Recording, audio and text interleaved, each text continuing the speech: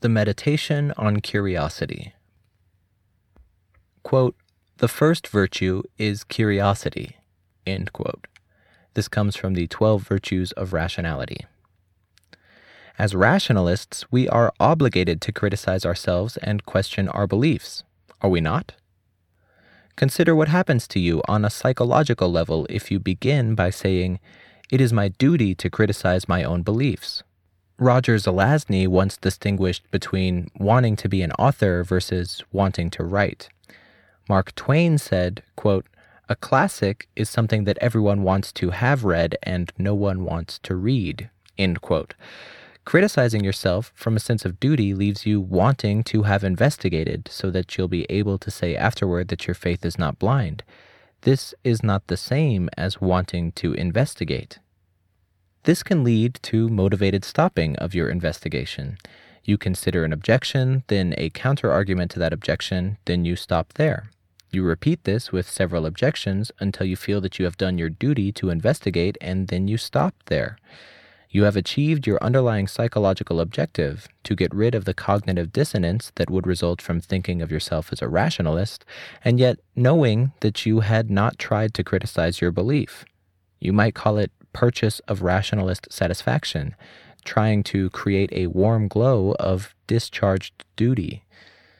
Afterward, your stated probability level will be high enough to justify your keeping the plans and beliefs you started with, but not so high as to evoke incredulity from yourself or other rationalists. When you're really curious, you'll gravitate to inquiries that seem most promising of producing shifts in belief, or inquiries that are least like the ones you've tried before. Afterward, your probability distribution likely should not look like it did when you started out. Shifts should have occurred, whether up or down, and either direction is equally fine to you if you're genuinely curious. Contrast this to the subconscious motive of keeping your inquiry on familiar ground so that you can get your investigation over with quickly, so that you can have investigated and restore the familiar balance on which your familiar old plans and beliefs are based. As for what I think true curiosity should look like and the power that it holds, I refer you to A Fable of Science and Politics. Each of the characters is intended to illustrate different lessons. Ferris, the last character, embodies the power of innocent curiosity, which is lightness and an eager reaching forth for evidence. Ursula K. Le Guin wrote, quote, "In innocence there is no strength against evil, but there is strength in it for good," end quote. Innocent curiosity may turn innocently awry, and so the training of a rationalist and its accompanying sophistication must be dared as a danger if we want to become stronger. Nonetheless, we can try to keep the lightness and the eager reaching of innocence.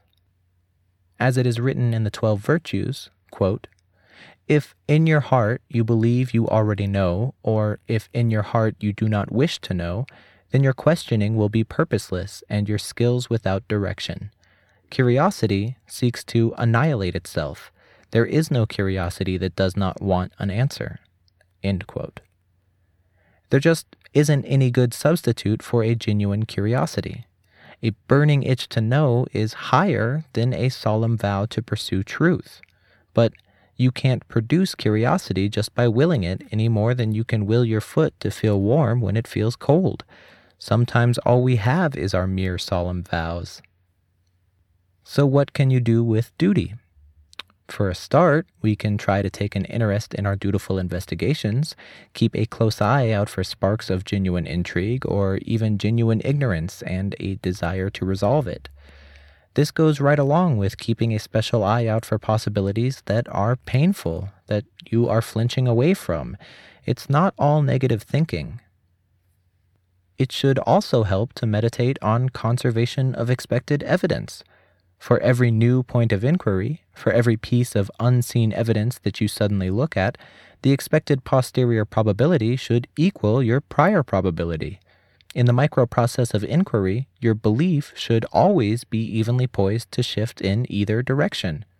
Not every point may suffice to blow the issue wide open, to shift belief from 70% to 30% probability, but if your current belief is 70%, you should be as ready to drop it to 69% as raising it to 71%. You should not think that you know which direction it will go, because by the laws of probability theory, if you know your destination, you are already there. If you can investigate honestly so that each new point really does have equal potential to shift belief upward or downward, this may help to keep you interested or even curious about the microprocess of inquiry. If the argument you are considering is not new, then why is your attention going here? Is this where you would look if you were genuinely curious? Are you subconsciously criticizing your belief at its strong points rather than its weak points? Are you rehearsing the evidence? If you can manage not to rehearse already known support, and you can manage to drop down your belief by one tiny bite at a time from the new evidence, you may even be able to relinquish the belief entirely to realize from which quarter the winds of evidence are blowing against you. Another restorative for curiosity is what I have taken to calling the Litany of Tarski, which is really a meta-litany that specializes for each instance. This is only appropriate. For example, if I am tensely wondering whether a locked box contains a diamond, then rather than thinking about all the wonderful consequences if the box does contain a diamond, I can repeat the Litany of Tarski. If the box contains a diamond, I desire to believe that the box contains a diamond. If the box does not contain a diamond, I desire to believe that the box does not contain a diamond. Let me not become attached to beliefs I may not want. Then you should meditate upon the possibility that there is no diamond and the subsequent advantage that will come to you if you believe there is no diamond and the subsequent disadvantage if you believe there is a diamond. See also the Litany of Gindlin. If you can find within yourself the slightest shred of true uncertainty, then guard it like a forester nursing a campfire. If you can make it blaze up into a flame of curiosity, it will make you light and eager and give purpose to your questioning and direction to your skills.